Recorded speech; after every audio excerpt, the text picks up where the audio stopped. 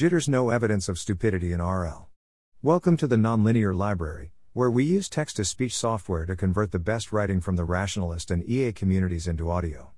This is Jitters, no evidence of stupidity in RL, published by BiasMany on the AI Alignment Forum.Epistemic status, pretty sure about core, not about edges.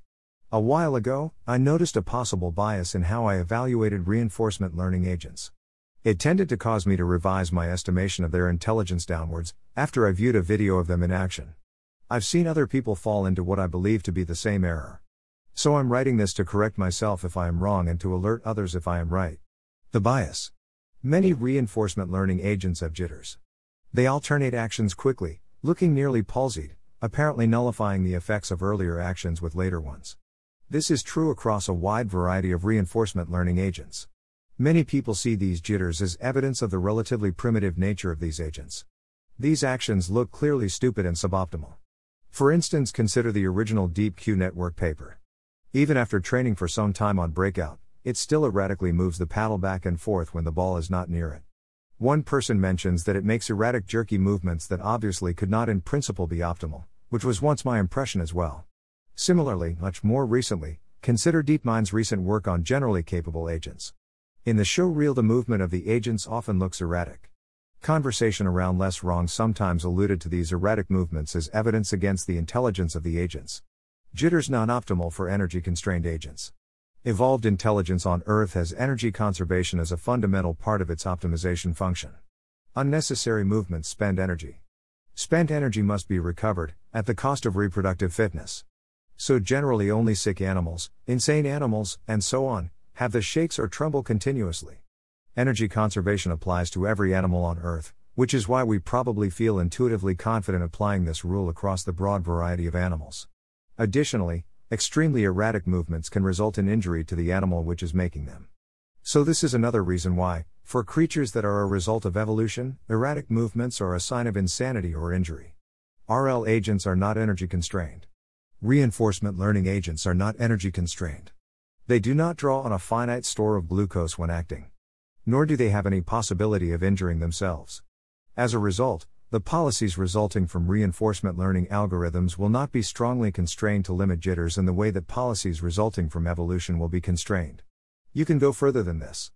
Given the way that most reinforcement learning agents are set up, they have no way to even distinguish any difference between action and non-action, and thus between non-rest and rest. That is, consider a reinforcement learning agent which makes one of 15 different categorical actions in each time step, like those in OpenAI's Proc. Gen. For an agent controlling a side-scrolling avatar, for instance, one action would be moving right, another action would be jumping, another action would be doing nothing, etc. Each of these is only distinguished from the others as different indices on one-hot action encodings, i.e., moving right could be 1,0,0,0, jumping could be 0,1,0,0, doing nothing could be 0,0,1,0, and so on. For a human controlling such a side-scrolling avatar, doing nothing stands out from all the other actions. If you put yourself in a situation where you are allowed to do nothing, you can rest your hands by not pressing any buttons. You can consider a more global strategy and focus on the kind of strategy you will use when you resume acting. It also allows you to rest your mind, because humans can think harder or less hard. Doing nothing gives you an opportunity for reflection and meta-optimization in a way that no other alternative does. None of this applies to a reinforcement learning agent. Doing nothing is one-hot encoding just like all the other encodings. It cannot rest itself by doing nothing. It cannot focus on preparing for things further away in time. The vast majority of reinforcement learning agents must do a constant amount of thought in each time step, about precisely the same things.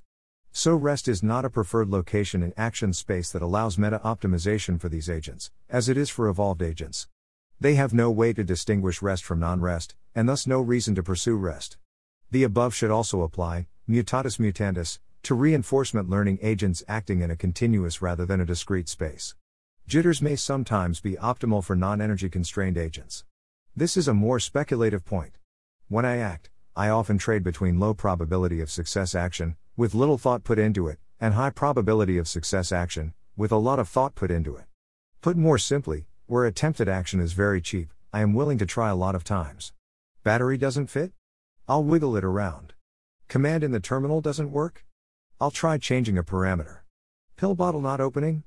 I'll cycle through different axes of twist and pressure. Generally, I'll start to apply thought more determinedly where there are no low-cost actions available with any reasonable probability of success.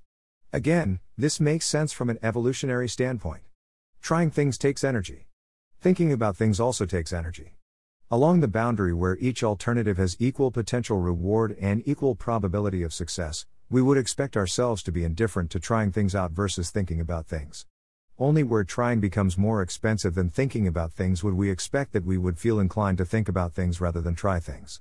But again, this is not a trade-off that reinforcement learning agents are able to make. They must always think about things to precisely the same amount. Which means that exposing yourself to a greater surface area of possible reward, in areas of phase space where actions are not overdetermined, might generally be the ideal action. Jittering around could be the optimal solution. Again, I'm less sure about this section. Fin. When I see a reinforcement learning agent acting in a video, acting erratically, some part of me still says that it looks kind of stupid because of this. But I currently believe, for reasons given above, that it's best not to listen to this part of myself. Ex post. Thanks for listening.